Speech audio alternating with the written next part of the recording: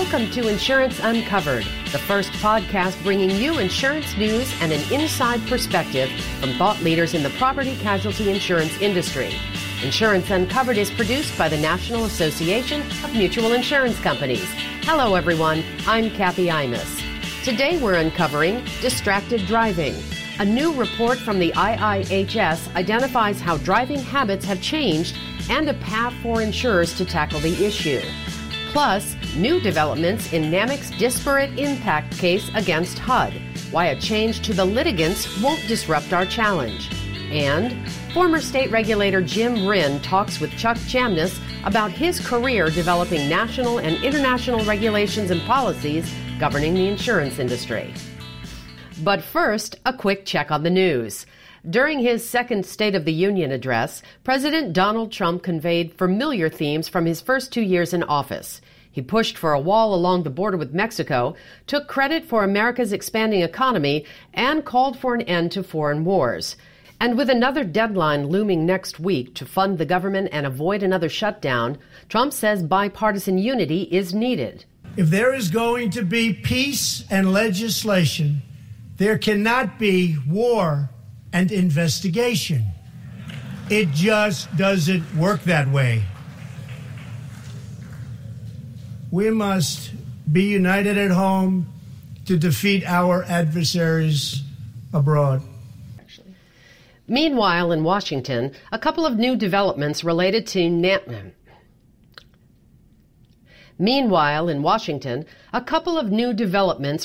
NAMIC's litigation against the Department of Housing and Urban Development challenging HUD's proposed disparate impact rule.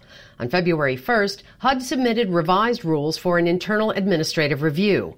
Once the revised rules are published, NAMIC will review and submit comments.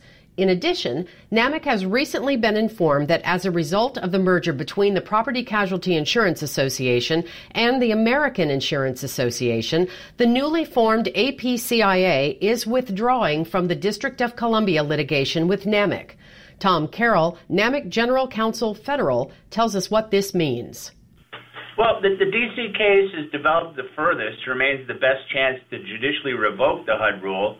So NAMIC is going to continue to pursue this case, even if we have to do it alone.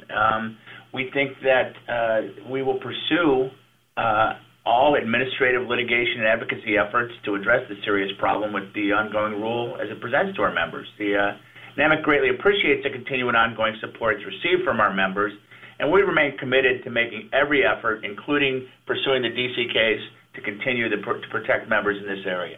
Warning drivers about the dangers of handling a phone hasn't discouraged them from doing so. That's according to a new study by the Insurance Institute for Highway Safety. IIHS found that the number of drivers manipulating cell phones increased by 57% from 2014 to 2018. The research shows drivers are talking on phones less, but fiddling with them more, which Highway Loss Data Institute senior research analyst David Kidd says is concerning. I think one of the main things that we try to understand in this study is really how distracted driving has changed over time, if it has at all. And I think a key takeaway is that we hear a lot about how distraction is becoming more prevalent. Based on this study, we don't see that occurring. You do see some increase in the riskier behaviors like manipulating a phone, but I think it's important to know that distracted driving has been around for a long time. It's just been changing in nature, and it continues to change in nature as the things people have available to them evolve. And so with this understanding, we can identify countermeasures that are going to be better at targeting the problem as a whole rather than individual activities like cell phone use. The National Highway Traffic Safety Administration recently reported that 3,100 people were killed in crashes involving a distracted driver in 2017. However, the IIHS says that number is likely underestimated as it relies on drivers truthfully telling officers what they were doing or voluntarily handing their phones over for inspection. At the end of 2018, 15 states and the District of Columbia instituted bans on handheld devices while driving, and within 2 years of passing the legislation, several of those states reported a decrease in motor vehicle fatalities. NAMIC is working to get similar laws passed in more states this year. At almost every level of government and on myriad issues from cybersecurity to the creation of the Federal Insurance Office, Jim Rinn has spent his career working to support the insurance industry. On today's Unscripted, Chuck Chamness talks with Jim about his experience in the regulatory field, where he has played a key role in developing national and international regulations and policies governing the insurance industry. Well, welcome to the show, Jim. It is so great to talk with you today and really tap into the vast history that you have about our industry. You've been insurance executive, attorney, regulator, now advisor to the insurance sector, and of course, probably most notably for our audience, former superintendent of insurance of the state of New York, a very important state for our industry, where you had the distinction of being the last superintendent of insurance of New York. And so welcome to our podcast today. Thank you very much. I'm happy to be here. Well, let's start with your experience as a superintendent and really going to your work. You were a leader at the NAIC on many of the things that our member companies care about. I think the period of time that where you were active was a very important period in terms of some of the post-financial crisis regulation that our members now face. I thought I'd start out with just a little discussion of enterprise risk management and specifically ORSA, the own risk solvency assessment. It's a new regulatory requirement back in the day. You worked on it both, at the department with the NAIC, and, it's one of those that we cite as having kind of evolved from international sphere to, our U.S. regulatory system. So what, looking back now with the benefit of hindsight, how do you see ORSA as part of the insurance regulatory ecosystem? Well, ORSA initially was part of Solvency II, and I was very involved on behalf of the NAIC and the IAIS in the Solvency II discussion, and in the U.S., the Solvency Modernization Initiative. And that's one component of Solvency II that was looked at pretty favorably by us as regulators here in the U.S. And we thought it would be very helpful for companies to do a self-assessment of their risk. Now, at the time, my goal was to, hopefully have companies do that, and in return have a more risk-focused, targeted regulatory exam. That really hasn't materialized. It has been, I think, successful. Companies, are doing it, and they're doing it both on a local basis or on a global basis, depending on their market. And initially, the reaction has been somewhat positive. There was a period of time where they worked, several companies worked with regulators to get some of the kinks out, and regulators are working, with them to this day, really, on making it as effective as it can be. It still is a bit of a learning process, both for the companies and the regulators. But again, the thing here was it was initially not meant to be a real regulatory requirement, more a self-examination of the risks that are unique to its organization, and to hopefully benefit from the identification of these risks early on so that they can be controlled and then managed in a way that provides advantage to the company long term. Exactly. Looking at its implementation and the NAIC's deliberation on it, NAMIC was active in working to get a size exemption, and we succeeded in that.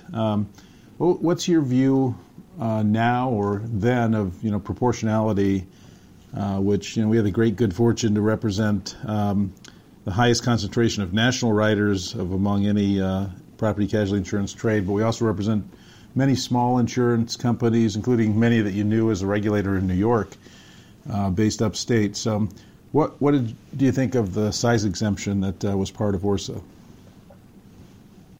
I think proportionality is very important in regulation. Everything, should be in proportion or in taking into account the nature and complexity of the risk that that organization,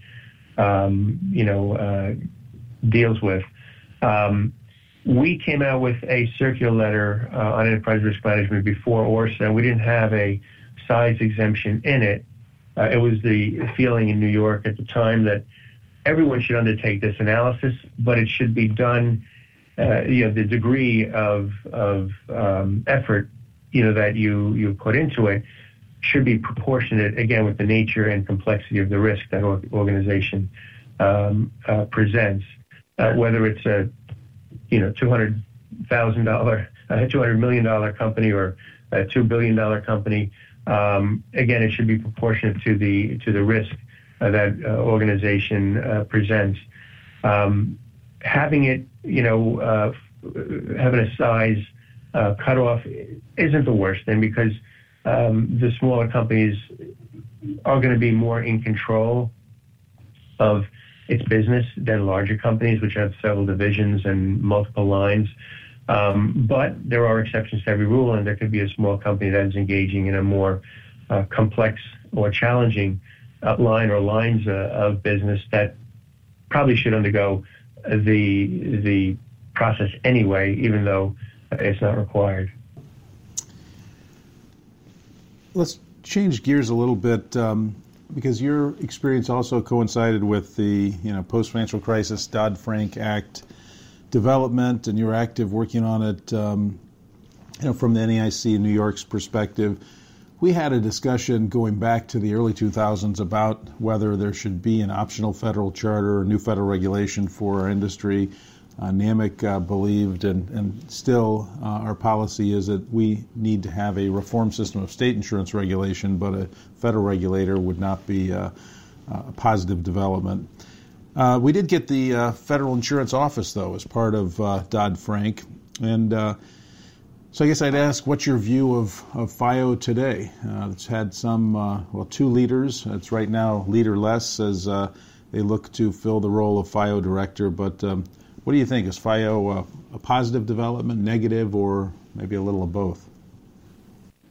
Well, at the time it was being debated, I met with several people from the NAIC with the Treasury to discuss the potential role of that department. I felt that we did need a department at the federal level, because the state regulators are not able to engage or enter binding agreements with other companies. We get a memorandums of understanding, but we can't enter a binding agreement. So we needed something at the federal level. But it was very important that it, number one, not be another regulatory or supervisory arm with respect to the insurance industry. And I also felt strongly they should really coordinate, or this department, at the time, the proposed department, should coordinate very closely with the NAIC, so they really speak to the extent possible, and it's not always the case, with one voice. Because if they're going in different or uncertain directions, that they'll basically derail each other on any given issue. So I think it's very important that there is collaboration. I know the first director, Mike McGrath, was a director, was a commissioner of insurance and part of the NAIC, so he knew full well what was involved there. The administration, I think, had certain objectives they wanted him to fulfill in his role as the first director of the FIO, which he did. There were some periods of we'll say angst, or where there was some differences of opinion between what he thought the role of the department was and what the NAIC felt. But in the end, they came to an understanding of where each was. But again, I think we can't escape the fact that some offices need at the federal level, whether it's a separate office, and it went by a bunch of different acronyms early on, but whether it remains the federal, FIO, or it becomes something else. But we do need that, and an example of that was the covered agreement that was entered between the EU and the U.S. Right. Well, the FIO was not the only kind of new insurance office I know you're involved with. Really, in your own state, the move from becoming the last superintendent, and then merging with the state's banking department and the new Department of Financial Services that exists today. How do you feel that has worked now with the benefit of a couple of years of experience behind it? It seems to be working very well. It's eliminated, certain redundancies that would exist in two separate departments, and also it's broken down a lot of the siloed areas of regulation that existed in two separate departments, and specifically, in the real estate area, the mortgage area, et cetera. Also, with respect to capital markets, it's better able to identify and monitor the different products that are coming out there, because a lot of the new products are more in line with capital markets type products than your traditional insurance type products. But other than that, they are two separate disciplines, and they have to be, regulated to a great extent separately or differently. With insurance, you don't have the leverage and liquidity and certain other issues that you have on the banking side. But overall, I think it's been successful. It's accomplished its purpose, and I think it'll continue to show that it was a great initiative by the new administration. Well, of course, another area besides part of the product overlap and the investment piece that's combined, we could focus on cybersecurity, where New York has been a leader. New York Cyber, and now then the NEIC's insurance data security model, are really about protecting policyholder information. It occurred for the most part after you left, but again, I know working around the industry, you've been involved with this and have opinions. So, I guess I'd ask, what kind of opportunities does the new model create? The New York Cyber model, and what types of challenges? And I can speak to that in part as NAMIC has an insurance company, NAMICO, that is or will soon be New York Cyber compliant. We actually had a podcast dedicated to that, an interview with our CEO on the process of becoming compliant. But what are your views on all the cybersecurity regulation that's come out in the last couple of years? Well, I think the New York department did an excellent job in coming up with this regulation. Something was needed, and they didn't go about this in a very high-level way. They really dug deep and went into the trenches, and they met with over 200 people, 200 different companies, insurance companies, tech companies, banking companies, and other companies in the financial services sector to try to come up with the right blueprint or the right outline on what will be required, with a cybersecurity regulation, to safeguard and protect the personally identifiable information and the information systems. Now, there are things in it that cost money, and that's an issue. But particularly for smaller companies. Are really having challenging time getting the resources and managing through the complexity, I guess, of it. Right. Especially encryption and the penetration testing, vulnerability assessments, a few other components to it, and that's an issue. And I think the best thing there is for the companies to make best efforts to comply. And feel confident in what they've done is the right thing for the company to safeguard and protect this information and their systems. But that is certainly an issue. But unfortunately, with cybersecurity, it's the weakest link that's going to provide the most opportunity for a breach. They treated that with the third-party vendor, security policy.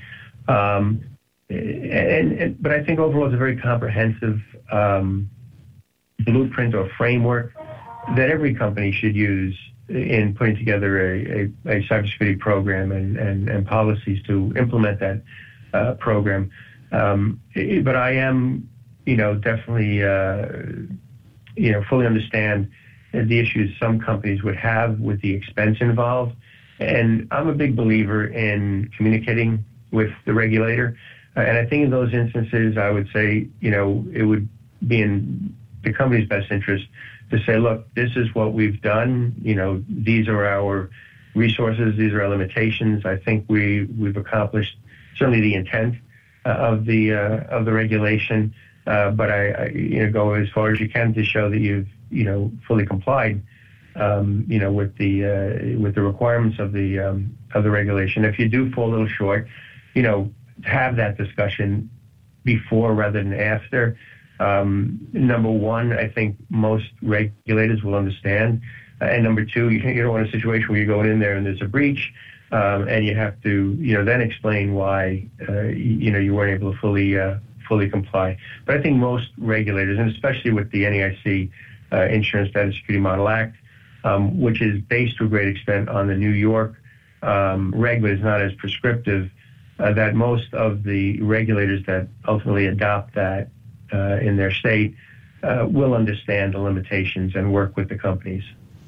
Well, Jim, that's a great point to end on, the note that proactive communication with regulators in advance of a problem to explain where a company is and where it's going, what the plans are is always a good idea. We're out of time today, but Jim, I do appreciate your service to the industry as a policymaker, regulator, and continued service with FTI Consulting, advising companies. So thank you for joining us today. Oh, thank you. On the next Unscripted, Chuck talks with Democratic Congresswoman Gwen Moore about her plans to continue supporting the insurance industry in her new role on the House Ways and Means Committee. And that's a wrap for this episode of Insurance Uncovered. We hope you'll keep tuning in as we return with more insurance news and information on February 20th. Until then, I'm Kathy Imus. Have a great day.